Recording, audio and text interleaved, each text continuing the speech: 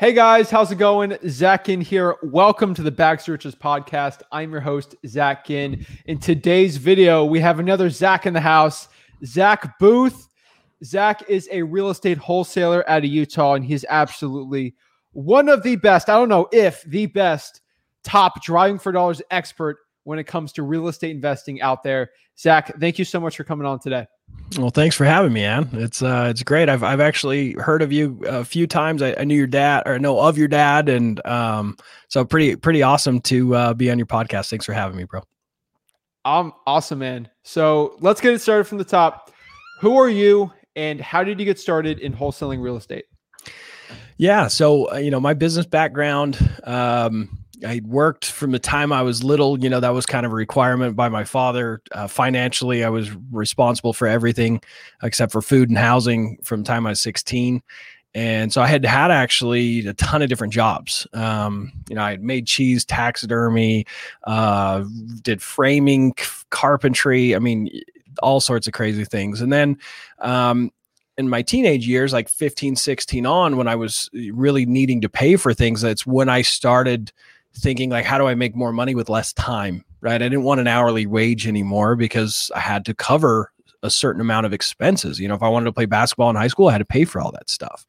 I wanted shoes and all that stuff, I had to pay for it. So, I wanted to buy a truck. I had all these things I wanted, but I couldn't do it at a 6-7 hour job. So I started my first business when I was 17. I started a window cleaning business, and I did okay.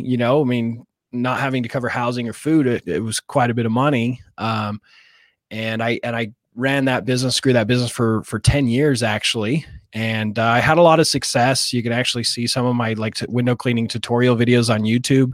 If you look up window cleaning ventures, you can actually see those videos. But I got one video, it's millions and millions of views, like 20,000 comments.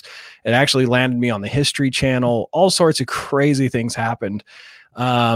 But when it came to the moments in my life where I had a son and I got married and I had kids, and then it just wasn't cutting it anymore. I was living paycheck to paycheck. I was broke. I was burnt out. I hated the industry. I was sick of window cleaning. Just was not where I wanted to be. And I had, read Rich Dad, Poor Dad when I was younger, and I knew I needed to be an entrepreneur, and I knew that I needed to be into real estate. So my very first property I bought, I did house hacking, right? I was living in one side, renting the other on a little duplex. It was amazing. And I was like, okay, I just need to do like 20, 30 of these and I'm done. Like, I'm good. I can retire, my thought. And then the bank's like, well, wait a minute. You can't just go buy another one. You need bigger down payments. You need you need debt to income. You need all sorts of things that I didn't have. And so I was like, okay, well, how do I get into real estate? So I started listening to podcasts like this. I started listening and reading and whatever I could do to figure it out. And I learned about real estate wholesaling. I was like, that's the key, right? Like, that's how I'm going to get out of this rut that I'm in. I remember the day my son was born, and it's supposed to be the most beautiful day of my life, right? And all I can think about is, how am I going to pay the medical bills? It was horrible. Like, it was like, I felt so guilty that I was worried about money in that moment, and I needed something different. And I saw and learned about real estate wholesaling, and I wanted to be successful, but I was very much a skeptic, right? It's like, why in the heck would anyone sell their house at 40, 50 cents on the dollar? Like, that doesn't exist. That's not real. That's just people selling a dream. Right? Like, the only people that talk about this are the gurus, right? They're just all charging money. I was a major skeptic. I really was. I wanted nothing to do with it. I wanted to get into buy and hold investing. I knew that was real. I had seen it done. I was doing it. I knew people that were doing it. I was like, that's what I need to do. But everything I found is like, you got to start with a really good deal. And it's led me back to wholesaling. And so, like, that's what led me down the path of wanting to get into wholesaling. Wow. Okay. And what year was this? I bought my very first duplex in 2012, and I didn't do my first traditional wholesale deal till 2017. So it took me 5 years to finally do a wholesale deal from the first time I bought that duplex. So it took me a while. Wow, that's amazing. I mean, that's the same year I got my first wholesaling deal. So it's crazy seeing both of our growths in such I would say a short period of time, like doing 6-7 figures, getting up to that like crazy high level in just a short time. It's crazy because people have been wholesaling decades and they can't even get to that. So Tell me about your first deal. Like what market, what area, what did you do? I want to know everything because there's so many people brand new. They're like, how did you do it? And it's cool hearing someone's actual real story, not a fake one. Everyone watches you on YouTube. They hear you talk about it, but what's the real story of your first deal? My first motivated seller deal, I didn't wholesale it, but this is a very significant moment for me because it took me from being a skeptic to a believer. I ended up getting the properties and kept them for myself. He gave them to me seller finance, like a couple $1,000s down. So he basically just handed the properties over to me, and I ended up selling them the next year to both of the tenants. They both cashed me out. I made over $100,000 profit, right? Wow. And so that was like my first taste of a motivated seller. And this was back in 2016 is when I did this deal. But my first traditional wholesale deal was 2017, where I actually sold the purchase contract. But what happened is I was washing, my first motivated seller, right? 2016, I was washing windows for a guy named Stan Nielsen, great guy, super nice guy. And I found out he was a real estate developer. And when I was washing his giant house, and I was like, that's so cool. Tell me about it. I wanted to know everything because I wanted to get into real estate. I just kept hitting roadblock one after the other. And, I was a major skeptic. I didn't believe the guys that were out on YouTube and stuff, right? They were just selling courses. And so, I didn't necessarily know what to do or how to do it. So when I met someone local, I was like, well, how are you doing? What are you doing? And at the end of that conversation, I was like, man, I would just love to get 2 rentals this year. That would be life-changing.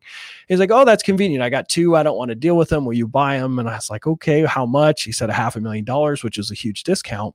I was like, oh, okay. They're like, yeah, that's okay. And he's like, well, can you get a loan? I'm like, no, definitely not for $500,000. And he's like, well, could you put 20% down? I said, definitely not, but I could do 2,000, which is way off, right, from what he was asking for.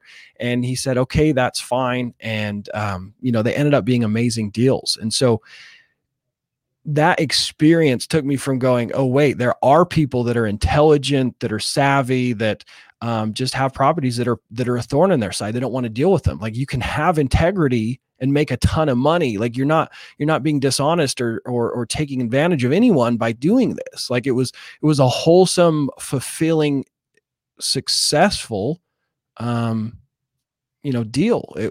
That made me a believer. And then from there, that's when I really decided to invest into one of these gurus.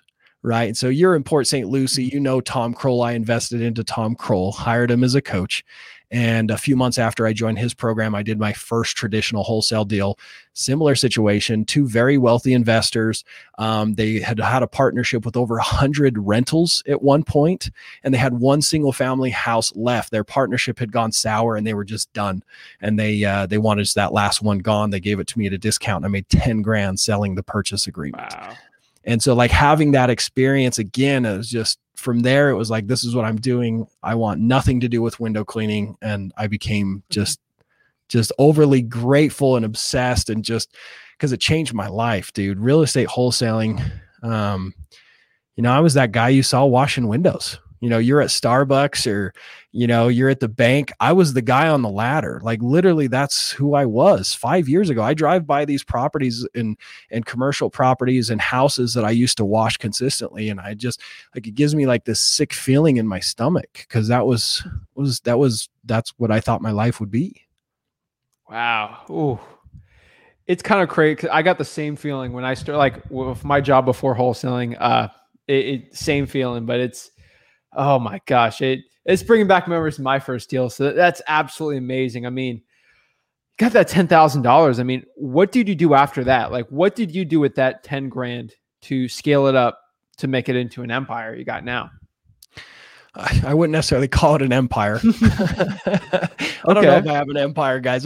I've done very well for myself, right? And it's changed my life. I'm able to go on vacation and do wonderful things, and I spend a ton of my time and my efforts helping other people, which brings fulfillment to me. And I feel like I have everything I've ever wanted and will ever want. And so I'm very happy, but I don't know what necessarily qualifies you for having an empire. So what happened after that experience is, I kept doing what I had been doing, which was pulling lists from, listsource.com. It's kind of like PropStream, if you guys know what that is. I was just buying lists, and then I was getting lists from county courthouses and city office buildings, things like the code violation list, tax delinquent, eviction. Those were some of my favorites. And I was doing a few deals here and there, maybe one a month. And by the end of that first fiscal year, so like 8 total months after that first $10,000, I made like 118,000, give or take. I don't remember exact numbers, which was pretty good, right? Like that was more than I'd made washing windows. Like I was like, this is awesome. I didn't have to do window washing anymore, right? I'd walked away from that business. But then something happened that really messed me up. The first 2 months of that next year, it was tough because a lot of the lists that I was pulling, and I had to go fight with like city workers to get the public records. It's not public records. And so it was hard to get the list, which made it good because nobody was marketing to it, right? I was the only one doing it. But the cities got together because they were sick of all these investors trying to get these lists. They just actually went and made all of their public records on a state website. So you could just pull up the county and the city and pull all the public records, right? So now every single person, like you could hire a VA and you could have every single list in a few minutes. And so now every single investor is marketing to these properties, and I'm not getting leads. I'm not even getting calls anymore because they're getting bombarded, right? So I'm like, well, crap, now what do I do? It took me a couple of months to figure out what happened. I didn't know.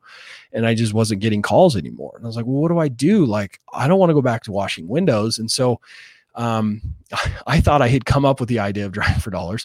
Not my idea at all. It's been around forever, right? I'm just a dummy and didn't know.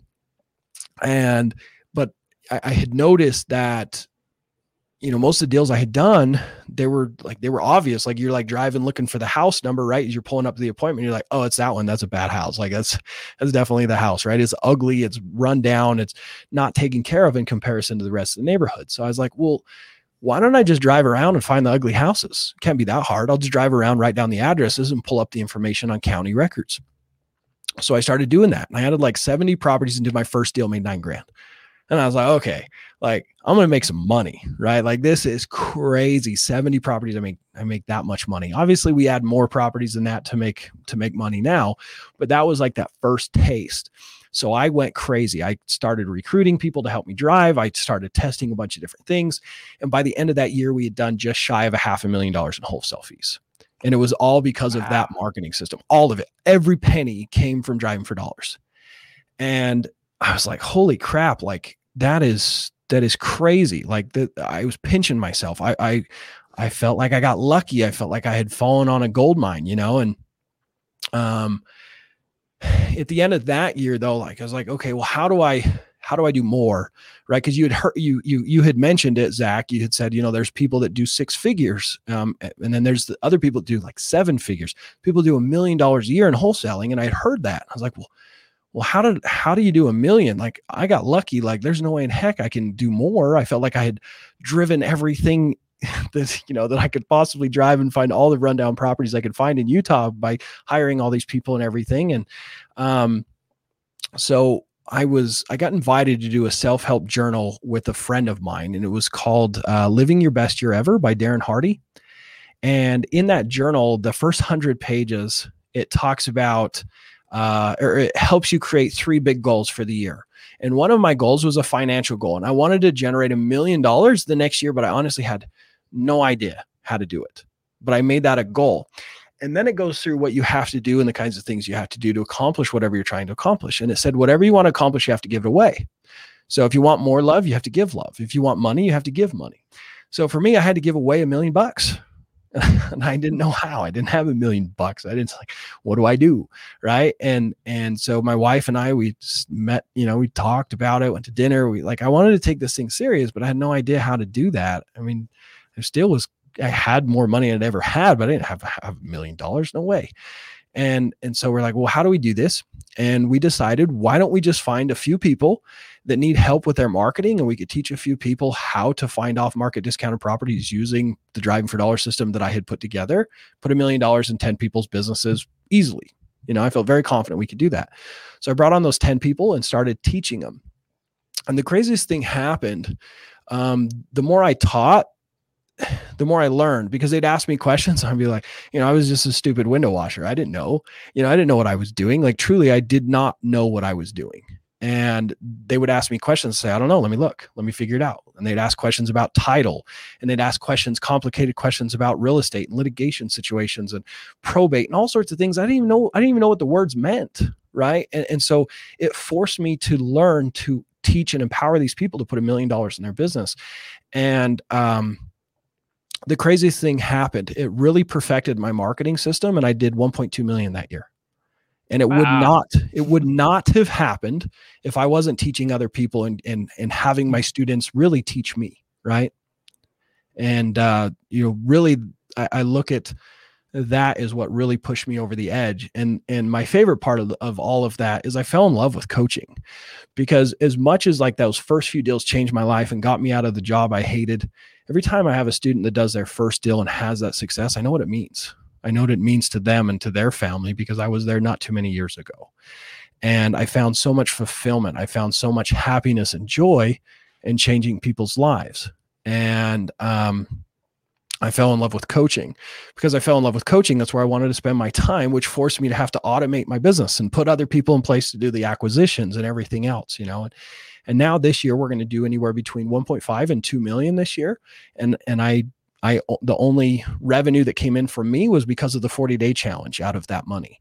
I don't negotiate deals anymore. I don't go on appointments. I don't do the driving. I don't do the cold calling. I just look at the numbers. I only spend 3-4 hours a week on my wholesaling business, and I spend my time with my students.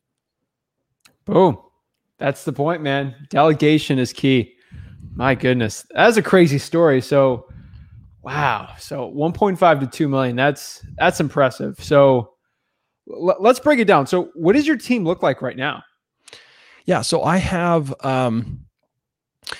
it's not very big. A lot of people think you need this massive team to have a lot of success. You need to have the right people. So we have Miguel, who does all of my systems in marketing. So he puts together my KPI sheet, which is my financials of where we're spending our money and where our money's coming from what deals. So he puts all of that together, and so I can look at my business and get a pulse on my business. So he generates all that. He manages the tech, or our CRM, that keeps track of all of our leads and inbound leads and, the process and that kind of stuff. And if it falls apart, all the tracking and everything that goes in there. So he deals with all that. He has a VA that works underneath him that helps him with management. He does all my driving in Utah and adds 2,000 properties every single week to our marketing list here in Utah. He manages the driver in Florida. He sends all of the postcards. He skip traces all the phone numbers and uploads them into cold calling. And he does all of our text messaging. Just one person. Wow. He's a beast. He's amazing. Love the guy. His name's Miguel. I met him when I served a Christian mission in Brazil. He's from Brazil. So kind of he was one of my most favorite people I met in Brazil. And it's really fun that he's working with me now. And then I have Hayden Greenwood, who's my lead acquisition manager. And he does all the acquisitions, all the sales here in Utah, and all of the disposition. So he negotiates all the deals, and then he sells all the deals. And then he also manages and recruits our cold callers. We have 3 cold callers that he manages. And then he trains our acquisition manager in Florida now. We're in 2 markets. And then, like I said, 3 cold callers, and that's it. Like, it's not a huge team. They have a lot of responsibilities. They get paid very, very, very well. There's a ton of profits. We spend less than 20 cents to make $1 with our marketing. So basically, let's say I make $1 million. I'm only going to spend $200,000 on marketing. That leaves $800,000 for profits to me and to pay my team. So we eat very, very well, right? Because it's a very small team. I do a little bit of profit sharing with my main people that help with management and that kind of stuff. So they do very well, and it allows me to have a lot of freedom. Wow. Okay. So overall, looking at the macro on this, 20% usually on the marketing. What is the net to you before taxes? Not the amount, but percentage wise. After profit sharing, you got to pay gas, obviously, for driving for dollars. There's a cost to your systems, deal machine. What's the net to you guys profitability wise? Yeah, my projection so far for this year would be about 35% profit margin to me after I do profit sharing and everything else. That's amazing. Yeah. That's a lean machine. I mean, it's really sexy having 8 people, all these cold callers, and like this huge team. I got payroll. It's true though. You can run a 7-figure operation with less than 4 or 5 employees. It's amazing. So, I want to talk about drawing for dollars because I'm the expert in the house here. So, overall, can you give me your drawing for dollars system? So, if I wanted to get started, I don't know what drawing for dollars is. What is a quick guide you can give for someone brand new? Yeah. So you can download the Deal Machine app. Okay. And we're launching a new discount code on Friday. So I actually went to Deal Machine and I said, hey, instead of paying me a commissions to promote you guys, can you pass the savings on to my students? So that's going to be available Friday. So they've built out a whole landing page. Instead of me getting paid, you guys get the discount. So it's cheaper than anything you can get anywhere. So anyways, go download the Deal Machine app. Follow me on Instagram so you can see that discount code. I'll be I would give it to you right now, but I don't have it yet. It's happening Friday. I'm sure by the time this is launched, it'll be out. So anyways, you get the Deal Machine app. Okay. And what the Deal Machine app will allow you to do. So when I first started driving for dollars, I had to write down the addresses and look them up on county records. It took hours to build a list of any size. It was horrible, right? Now there's technologies where you can drive through neighborhoods, identify a house, and go, oh, wow, that's a bad house. It has physical signs of neglect. You touch the house on the Google Maps image, and it'll upload all of the information of the owner in an Excel spreadsheet. Okay. And once you have that Excel spreadsheet, you can either do it through the Deal Machine app, or you can export that list. You can pull that Excel spreadsheet out and get better pricing for phone numbers, or you can then send it to your postcard company and get a little bit better postcard pricing than Deal Machine has, or you can do it right within the app where it's a little more expensive, but it's way more convenient, right? So what we're doing is we're texting, cold calling, and postcarding the people or the homeowners from people that we find by driving around. So when you do this, you need to identify any physical signs of neglect. You need to work in neighborhoods where the average house price in that neighborhood is at or below the median house price. So you first have to identify your area, right? So what you do is go to Google. I'm telling you everything you need to do, right? Like, here you go. So you go to Google, type in median house price, and then your city. It's going to show you the house price. And then I want you to go to Zillow and look up solds in that area. And it's going to pop up all the numbers. And you're going to be able to see all the houses that have sold for over that median price and under that median price. You want to drive the lower half of your market. You're going to drive every single one of those neighborhoods, and you're going to add any properties of physical signs of neglect. Then you're going to reach out to them. You don't have to do all three. We do all three. We make most of our money though from postcards, believe it or not. Most people say postcards don't work, but you can send postcards to those people and see if they want to sell. Once they do want to sell, then you have to go negotiate, get it under contract for the lowest you can, and sell that purchase contract, or keep it as a flip, or keep it as a rental, whatever you're trying to do. But I mean, it's a pretty simple process. Obviously, there's a few nuances and things that I don't know if we have time to go into exact detail that will make it extremely profitable to where you are spending less than 20 cents to make a dollar, like I am, right? So you can build a team and actually scale and have a money-making machine. Wow. I mean, that's the blueprint right there. So driving around looking for distressed properties. When it comes to your list management of your drawing for dollars leads, I'm not familiar too much with Deal Machine too much when you export it, especially in your operation. Mm-hmm. Are you taking out like bank-owned properties and just properties owned by like nonprofits, stuff like that? Nope. Anything that has physical signs of neglect, we market to. And I get this question a lot from my students, like, should we pull out properties that, have been owned for less than a year? Should we pull out properties that, are owned by the city? No, it's not worth the effort, right? It's not worth the effort to go do that. If they have physical signs of neglect, it's a higher chance that they're going to want to sell to an investor. So you want to be the one in front of them. The process that I just shared, the driving for dollars process, it's truly what changed my life. It's what took me from just being a window cleaner, right? Being that guy that you saw cleaning the Starbucks windows, right? To being a millionaire. It changed my life. And I'm not the only one that's done that. I'm not the only one that's had that kind of success. And there's no reason why any of the listeners that can't be you. I'm so confident this works anywhere in the country that I actually went out and demonstrated it and had a camera guy follow me around. And I had a goal of taking $1,000, turning it into 40 grand in 40 days, not to like brag and be like, hey, look at me, but for you guys to see the process and see how possible it is for you guys to do. And I document it and put it for free on my YouTube channel so you guys can check it out. Awesome. And it's a Zack Boothe dash real estate investing on YouTube? I think so. I'm pretty sure you can find my channel by searching DFD, stands for Driving for Dollars, DFD Mastery. You can find it that way, or just searching Zack Boothe, ZackBoothe, on YouTube. You should be able to pull me up that way too. Awesome. You said Miguel is doing 2,000 a week here. So I've had David Lecco on. He's talked. He's the Deal Machine founder. Obviously, there's more partners than that on there, but he was telling me it takes about 200 leads to get a deal. What he's found on his app.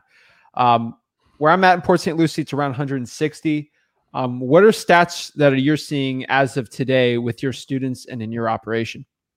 So I'm going to share you a little gold nugget. Okay, we add way more properties. We add about 2,000 properties per deal. So I know the number of 100 to 200 properties is sexier than 2,000, but what that means is if you're getting that good of numbers, you're only adding the properties with massive amounts of neglect, like the obvious vacants, the obvious, like really, really bad ones, right? And I did that in the beginning and I tested it. I split tested, meaning I added properties that were very, very obvious. And I still do this to this day. I actually call it the turd list, right? That is the worst of the worst properties. And on Deal Machine, you can tag those. You can add a special tag. So like, let's say you identify like, hey, this is a really bad one. You can tag the property, but then you can pin the property on the map, right? You put your finger and it uploads it. And then you can go in and say, add a tag, and you can add a tag and name it whatever you want. We have a tag specialized. We call it the turd list, right?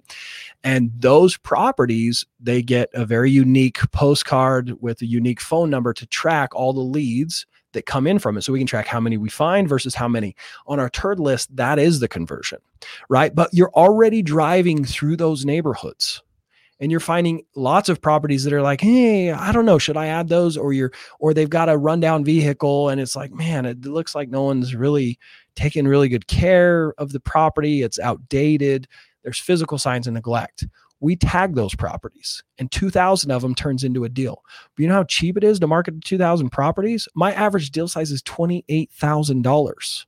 So to market to 2,000 properties, it's going to cost me about $3,000 to $4,000, but I'm going to make 28, right? Sure. So you're going to add way, way more deals, right? Because the thing is it takes us about 4 weeks to add enough properties to do a deal off of just the turd list. But we're adding enough properties to do a deal a week by the properties that aren't so bad.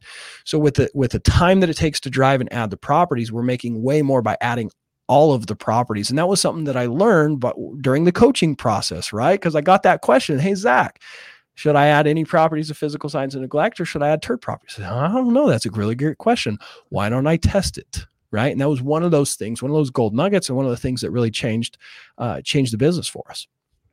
Wow. That's amazing. Every single deal I've popped onto the last 2 or 3 years, if I had to go on an appointment, I'd go on there and be like, dang, this thing I could have seen driving for dollars. But it wasn't obvious, but it was just the slight stuff. So I definitely understand that. It's definitely got to look at that in my team here. The next thing here is cold calling. So when it comes to cold calling, does your team individually call? Do you have the VA calling? And what are the scripts that you're kind of using right now? Yeah. So I was a student of Brent Daniels. Brent Daniels, if you don't know who that is, his company's TTP stands for Talk to People. So he was the one that taught me how to do it.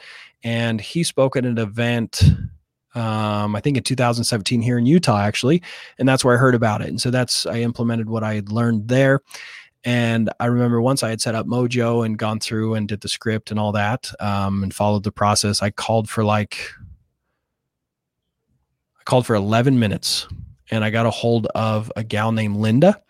And she said, I'm here now. The tenants kicked in the ceiling lights and the water damage and the sheetrock's falling down in the kitchen. I'm done. I'm not going to be a landlord. And I said, I can come out and meet you right now. She's like, great.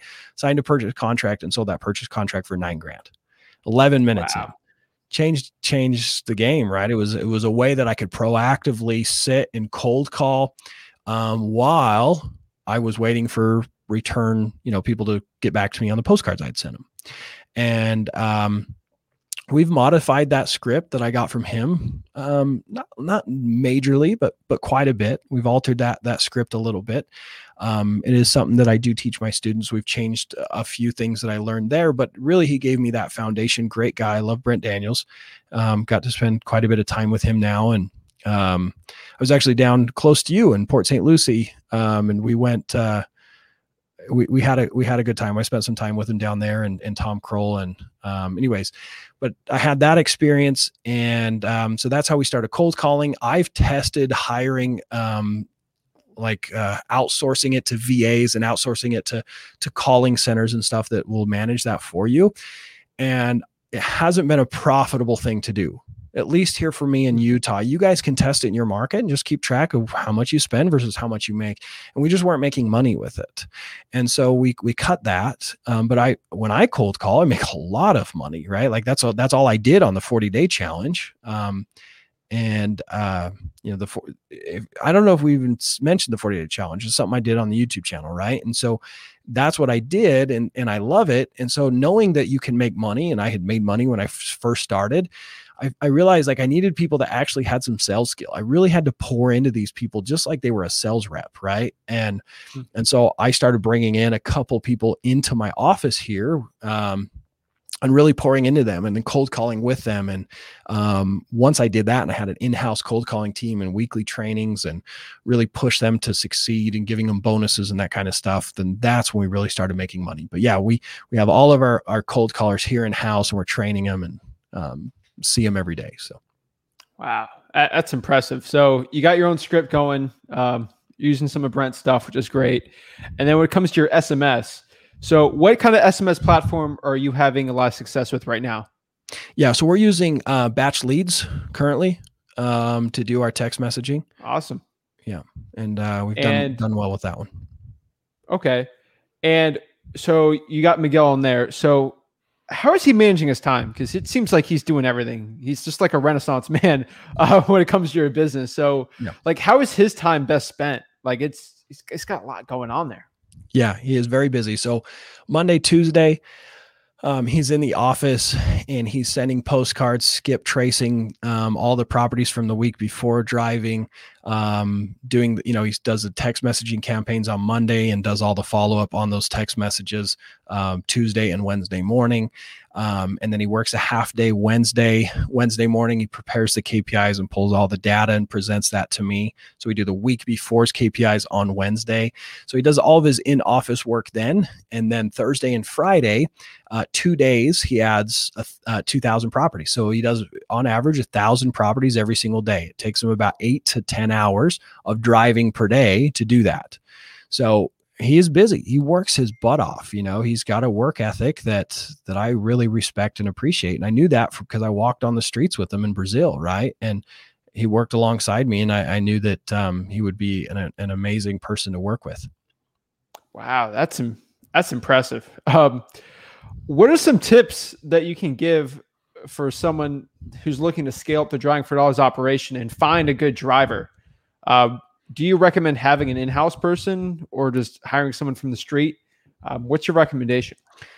Don't pay commissions. That was a big mistake I made in the beginning. Pay hourly. And the reason for that is when you pay commissions, you have a tendency to lose people faster.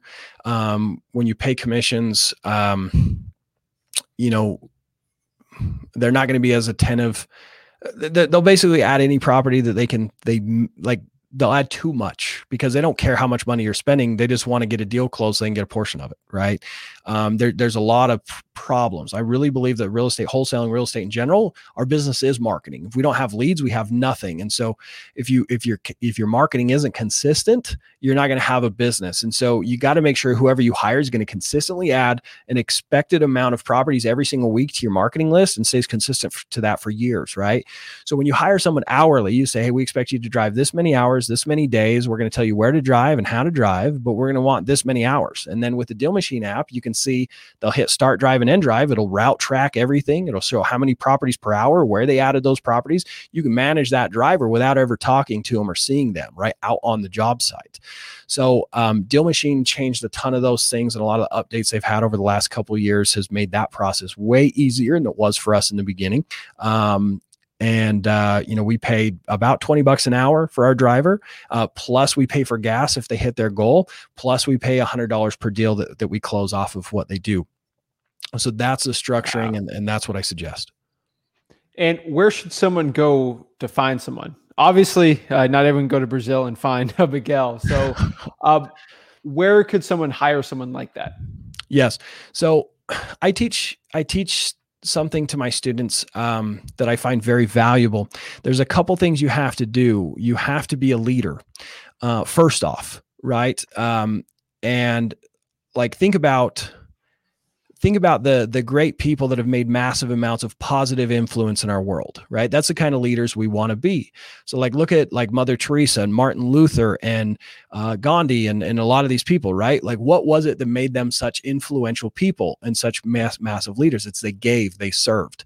So the first thing you have to understand, if you're going to build a team, you have to serve. You have to be thinking about, if I structure something, how is this going to help them? And you truly have to serve those people, right? Like you have to be the servant if you want to have a team that builds and grows a company and helps you. Most people just take this as, hey, I'm writing the paychecks, you do whatever I tell you. And they become a dictator, right? And it all falls apart, just like all dictatorships, right? It falls apart. They get stabbed in the back. It's not good, right? So first you have to come from a place of servitude.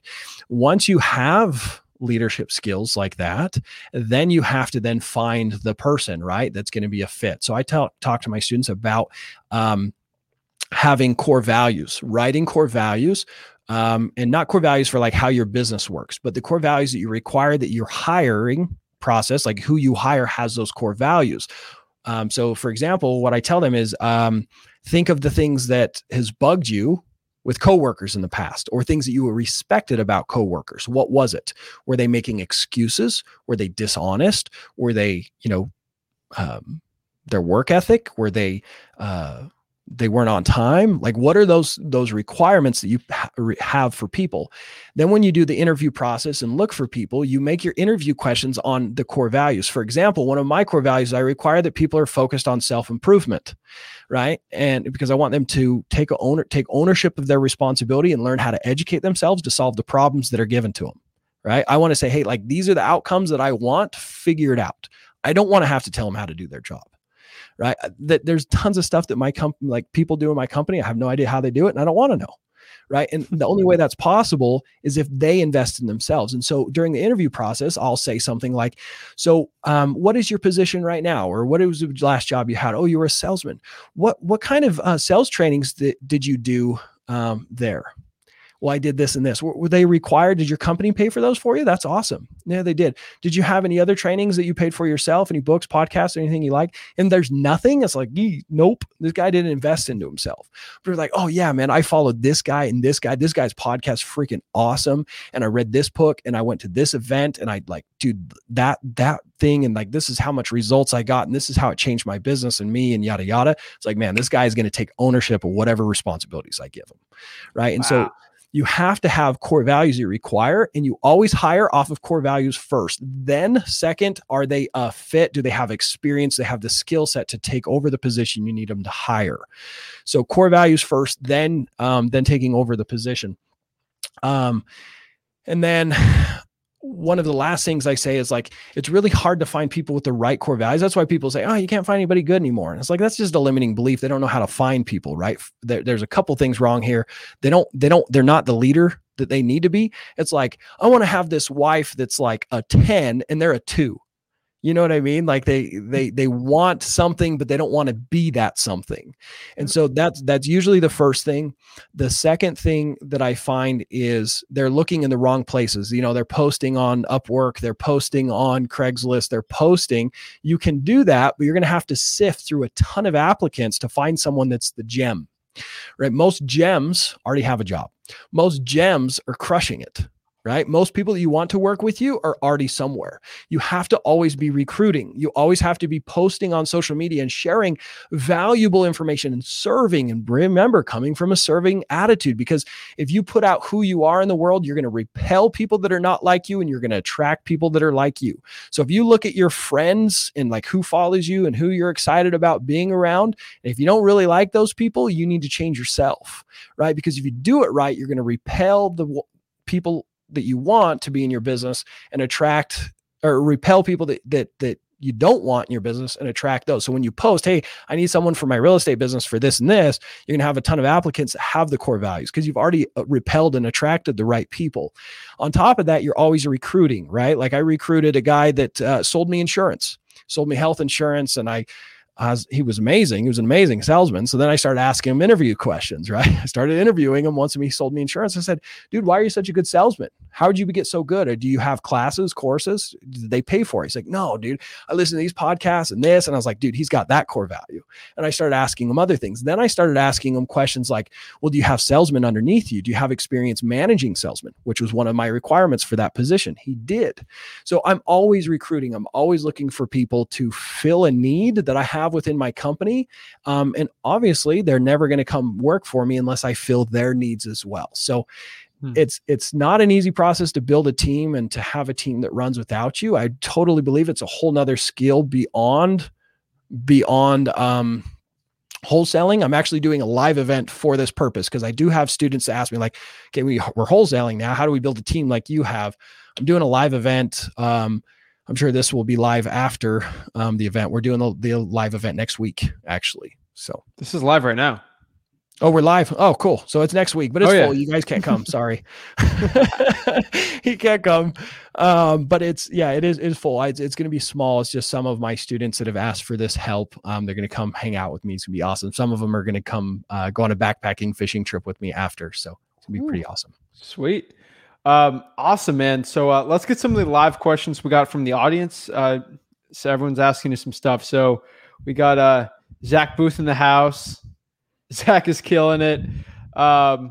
Freddie says, please help me make my mind up on what list to go for. I think we answered it pretty well today. Driving for dollars, baby. That's it. Facebook user, someone from my Wholesaling Houses for Real group says, Zach inspired me to do a 40-day challenge. I'm 3 weeks in and just assigned my 4th contract, $97K in profit. He's the man. What? Who is this? Send me a DM. Whoever that is, send me a DM. I want to know about you. I want to talk to you in person. Seriously. This is why I did the 40-day challenges for stuff like this. Like, awesome, dude. That's crazy. If you did 97 grand, you beat me, brother. I only got 93. So you beat me. I want to have you on my podcast. I want to know who you are. That's freaking inspiring. So send me a DM, either Facebook or Instagram. I want to know. All right, man. I can tell you who it is after the live. So cool. Let's see here. Angela has a great question here. Looking back at what you tell your hesitant self that took so long to get going. Yeah, my big thing is I had a disbelief that it was possible, right? I totally believe that you have to start with the place of belief and confidence.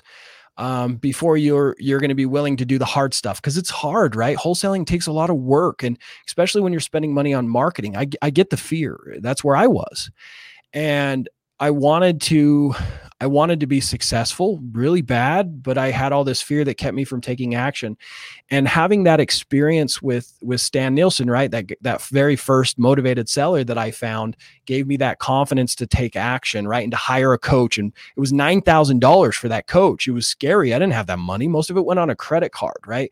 But having that experience gave me confidence. That's why I did the 40-day challenge. If you haven't watched it on the YouTube channel, go watch it. I wanted to give an over-the-shoulder look at what it took, so you guys could meet people like Stan Nielsen and see how and how possible it is for you to do wholesaling.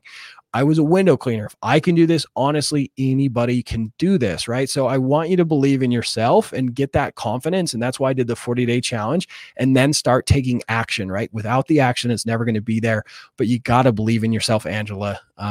You definitely got to believe in yourself. That's it. Perfect. Francisco wants to know, are you using Deal Machine postcards? And he wants to know which one works best. Currently, I'm not doing Deal Machine postcards. Honestly, the postcard doesn't matter. If someone's motivated, they're going to call you. Boom. I've tested that, by the way. I've tested that. Man, that's another thing I love about you and your business is kind of like me. I test everything. I've tested over 500 SMS texting templates. I've tried all the postcards. It's just testing is the way for me to figure out what works. And it's like a 1 or 0. If this is working, do more of that. If that's not working, do less of that. So I love what you're saying. I don't think a lot of people talk about testing. So huge props to you on that one. Bonsai says here, thoughts on wholesaling in California and how to remain competitive. Driving for dollars. I have a lot of successful students there in California. One was actually a fireman. I'm actually going to marry those two. So they're getting married, and dude, I love these two. So it's Aaron Gaunt. You guys can see his podcast. Aaron Gaunt and Michaela, his fiance. I had them on my podcast. So if you have doubts that it's possible to do this in California, just go watch or listen to that episode on my Driving for Dollars Mastery podcast. But yeah, they're amazing people, and I've helped him build a company similar to mine. You know, he's doing, I think, a month ago, he had 11 contracts in a week. Wow. Yeah, it's crazy revenue. Like, he really has a potential to make more money than me. The thing with these higher price markets, Seattle, Utah, California, parts of the East Coast, Vegas, you have higher price points. So your average wholesale deal is going to be bigger too. Right? Your average wholesale fee should be 10% of what the house is worth fixed up. So if a house is worth $1 million fixed up, your average deal should be $100,000. So if your average deal is $100,000 and you're spending 20 cents to make $1, that means you have to spend $20,000 in marketing to do a deal on average. It's just the math. But if you sat down at a lottery machine and put 20 grand in and 100 grand came out every time you sat down, would you ever stand up? You wouldn't. You just keep dumping the money into this money machine, right? So people say, oh, it's too competitive, it can't be done. It's just you're not willing to risk or do the work or put in the effort or make the investment to get the money back out. That's the big thing. Beautiful. Let's see here. What's up, guys? Person says here they drove for dollars and cold called from 8:30 a.m. to 9 p.m. for 40 days. Jeez. Woo. Let's see here.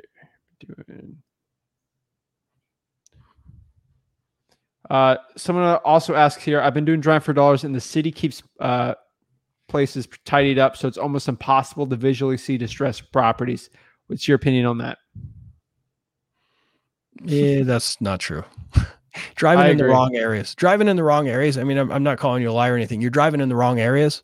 You know, you're in too nice areas. And also, what city are you in? Because if you have suburbs, and you have blue collar neighborhoods, you're going to have guys that don't take care of the yard. You're going to have peeling paint. You're going to have those things. Yes, it is true that cities will write code violations for long grass and that kind of stuff. But I promise you, the government in general is not that efficient in anything. Nothing. Okay. They're definitely not that great. Yeah, I can't think of one city in America that's perfectly tidied up. And obviously, you gave a really good tip. If you guys just came in live, it's under the median price point in the city. You should be good, especially in a suburb. So great tips there. Eli says he'll be driving for dollars in Richmond part-time from school. Any tips looking to get my first deal? A couple things, right? So you can go out and drive for dollars and produce leads, but but then what do you do with the lead? Do you have a cash buyers list? How do you negotiate? What's the property worth? There's all these questions and you can figure it all out for free content. Honestly, what changed my life is I hired a mentor. I'm not saying this because I am a mentor and I'm trying to pitch you. I don't care. Like, don't join my program if you think that's why I'm saying it. Find a mentor. Call Zach here. Call Zach Ginn, right? Find a mentor. Find a mentor that can give you the action steps step by step. right? You can go out and figure it all yourself, but how many deals are you missing out on because you don't have someone to tell you how to do it? You don't have someone that you can call and be like, oh, I've got a lead in this situation. What do I say? How do I say it, right? Like, how do I get that purchase contract? How do I sell it to my cash buyer? What do I deal with the paperwork? Hey, the cash buyer said this. What do I do? Right? Like, you need that. I needed it. I would not be successful like I am without a mentor. Guarantee you that is the truth. Okay. So go find a mentor that you like, that you trust, hire them, pay them, do what you need to do. And that's truly, honestly, my advice. Okay. Awesome. So, Jose says, I drive for dollars. I've came across a few vacant boarded up houses at a skip trace, but never got in contact with them. What else can I do to reach them? I know there's money they're waiting. Yeah, certain properties, the turd list, right? The vacant, the abandoned stuff.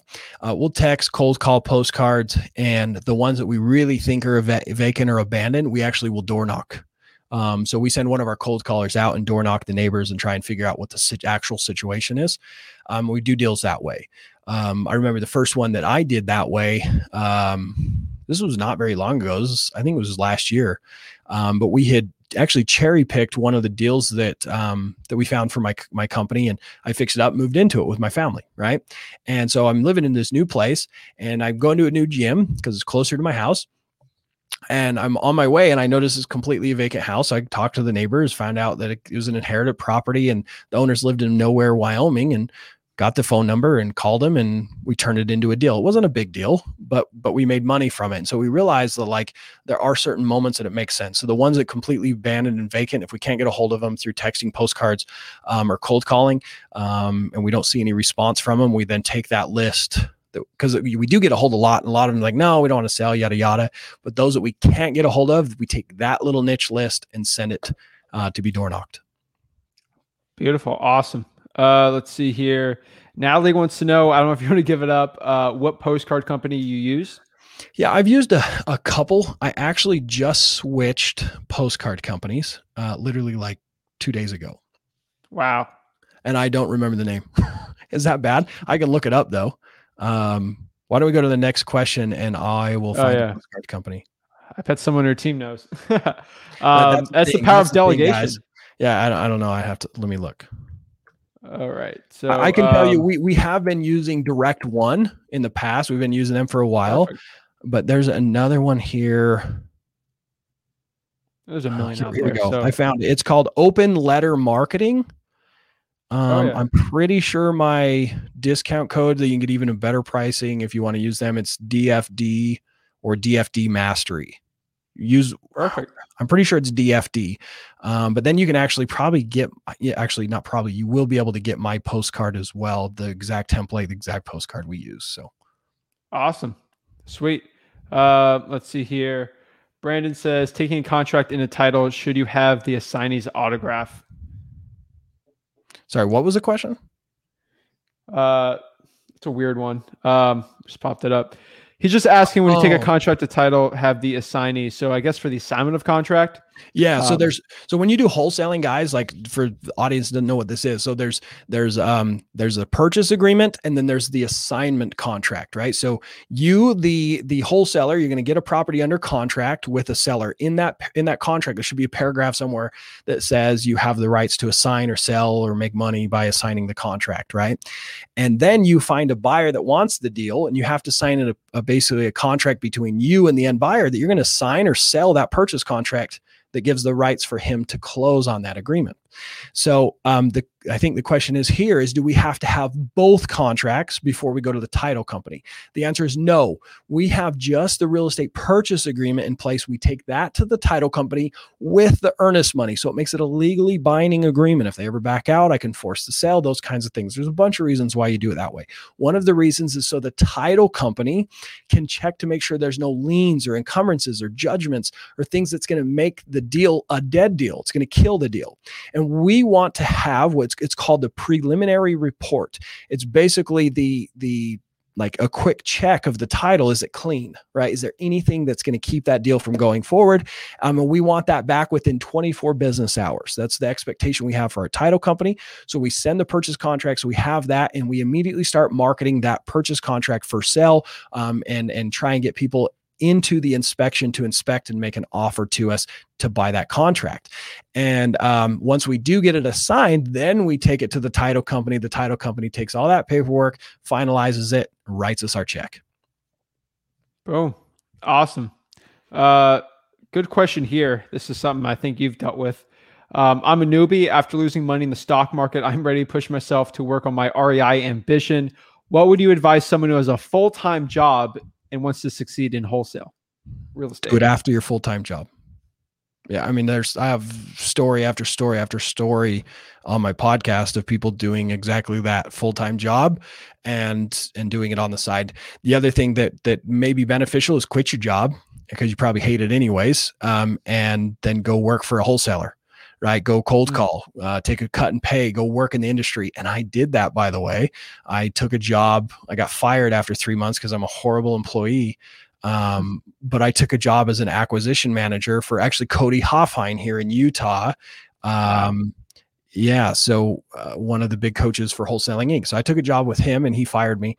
I still love him to death though.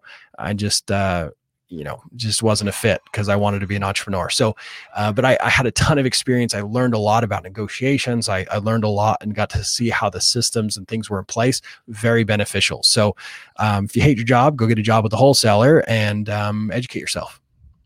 Boom. Awesome.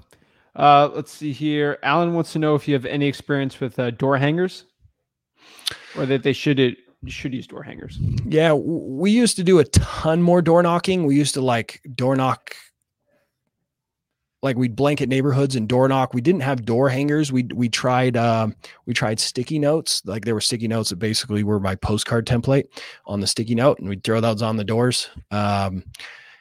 And I didn't pull a profit margin that made sense. So my goal is to spend less than 25 cents to make $1 with my marketing. And I wasn't hitting that between paying the person to go out and leave them and then the cost of the materials.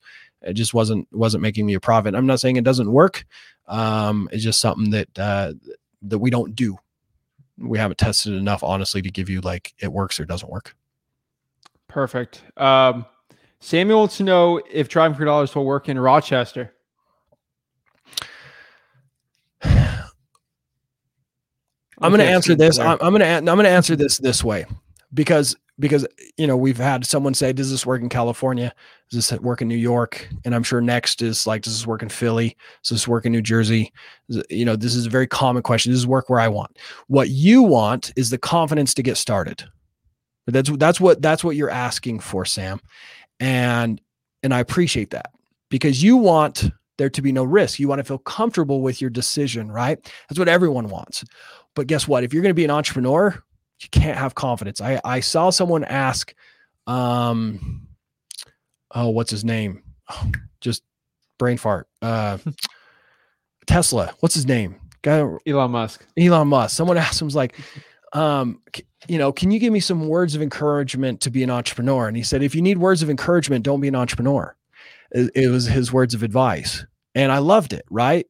But I thought it was a little harsh, right? Because I was a skeptic. I had fear. I had a little different background. Right. But the thing is what I want you to do, Sam, and for anyone that has this question, does this work where I live? I want you to get on and look up REIA Group, right? It stands for Real Estate Investors Association Group. I want you to find other investors that are successful where you live. I want you to find other successful wholesalers where you live. I want you to find flippers, buy and hold investors. Are people making money off real estate where you live?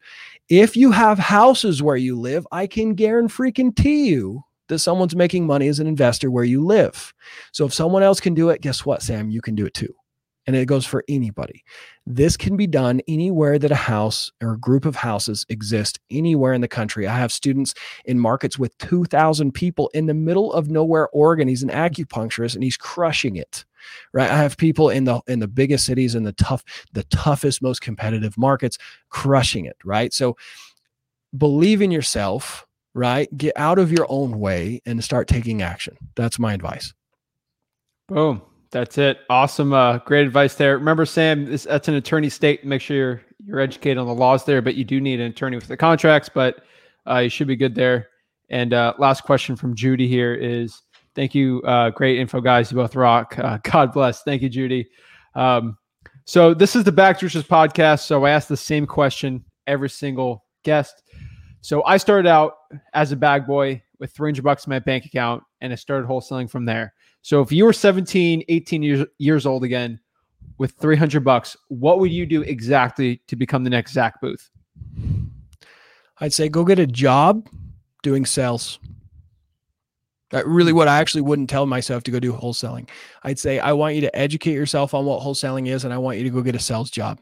One of the greatest things that I ever did is I got a sales job when I was 11 years old. I was selling door-to-door aeration for my family's company. And I became very fearless to talk to random people. I remember I was terrified, but I quickly found I was making $30 an hour versus $5 an hour from doing the actual labor by doing the sales. And getting that confidence, having to do door-to-door sales to grow my window cleaning company, and having to talk to people and communicate and have communication skills is so important. It doesn't matter at what level you want to be at. Communications is a requirement. Sales is a heightened level of communication. That's all it is, right? You're able to have uncomfortable conversations. You're able to listen and understand the needs of other people. If you want to be a leader and build and own and run a company, you have to be able to communicate. If you want to be able to build and do wholesaling, you have to communicate. You have to sell. I truly believe that that is a skill set that took me too long to develop. And I didn't develop it until late into my 20s, mid 20s. And I wish I would have done it much younger, right? I had some experience, but I wasn't where I'm at now. Boom. That's it. Zach, thank you so much for coming on today. Is there any parting thoughts you have for the audience before we sign off? Just believe in yourself, guys.